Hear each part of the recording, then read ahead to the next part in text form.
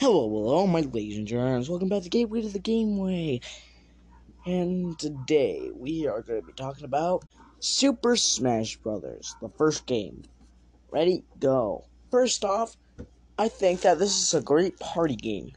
It's fun to play with friends and say you're at a party and say you were alive in the 90s, and if anyone's listening that actually were alive back then, you probably experienced this.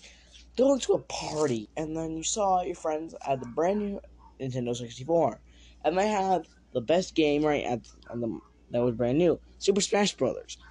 It was a great fighting game. You tried it, you loved it, and you thought to yourself, man, I really like this game. I got all my favorite Nintendo characters punching each other in the face for some apparent reason.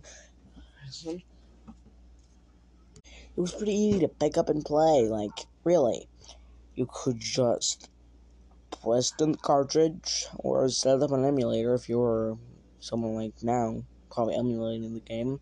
Tap the emulator or put in the cartridge and just play. It was easy to pick up and play. Just pick up a character, set up multiplayer, single player, and pick a stage or whatever. It was just pretty easy to play. And then we got more games. And right now we went from just a couple of 12 characters, I think, to 70-something. Really. That's a lot of Nintendo and Smash history right there. You went from Ness to Jigglypuff to Solid Snake and Cloud from Final Fantasy. Each character that was placed in this game was to signify that these are characters that are going to be added into Nintendo's history.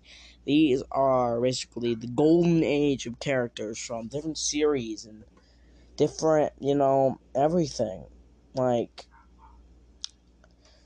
got Ness, who had one game in the US but had 3 in Japan. I mean, that's it was signifying that Ness, even though he had 1 game, was in history for being a nice RPG. I mean, you could never contemplate seeing Ness, a character that only had 1 appearance in America, being part of a big series of fighters, and it's just so wonderful. You got a Pokemon character, you got Pokemon, you got Mario, you got some lesser known series for the time. Actually, you got F-Zero. I mean, it wasn't that known. Well, that wasn't that known.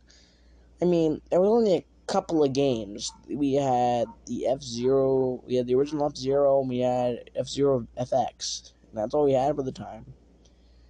And if you live in Japan, then you had the 64DD, which you had the level creator. But you got things like... I forgot what I was going to say. You had characters like Donkey Kong. I mean, I know I'm kind of getting character. I'm just going to figure out what I was going to say. So, that's kind of a late disclaimer. But, you had characters like Donkey Kong and, characters that you haven't really seen a game for a while. I mean, yeah, Donkey Kong Country series, but, within 64, I mean, that was a long time ago, but you can also say he had Donkey Kong 64, which, I can't really say anything about that, because I don't doubt it came out during that time. Well, it's just me being stupid, so don't think I'm just trying to, be a podcaster here, unless that's what being a podcaster is about. But enough of that. You had, this big collection of characters from different series, just doing something. I mean, certain crossover games weren't that prominent back then, and you usually see them all the time. And sometimes, barely. I mean, the most you'll see is Mario and Sonic at the Olympic Games, but now they're kind of rare, even rarer. Really. The only crossover games I can think of we have right now is Super Smash Bros. Ultimate and the Sonic and Mario games. It's the Olympic Games. Because I'm pretty either Sega or Nintendo, one of those, just love to milk it. Milk it dry.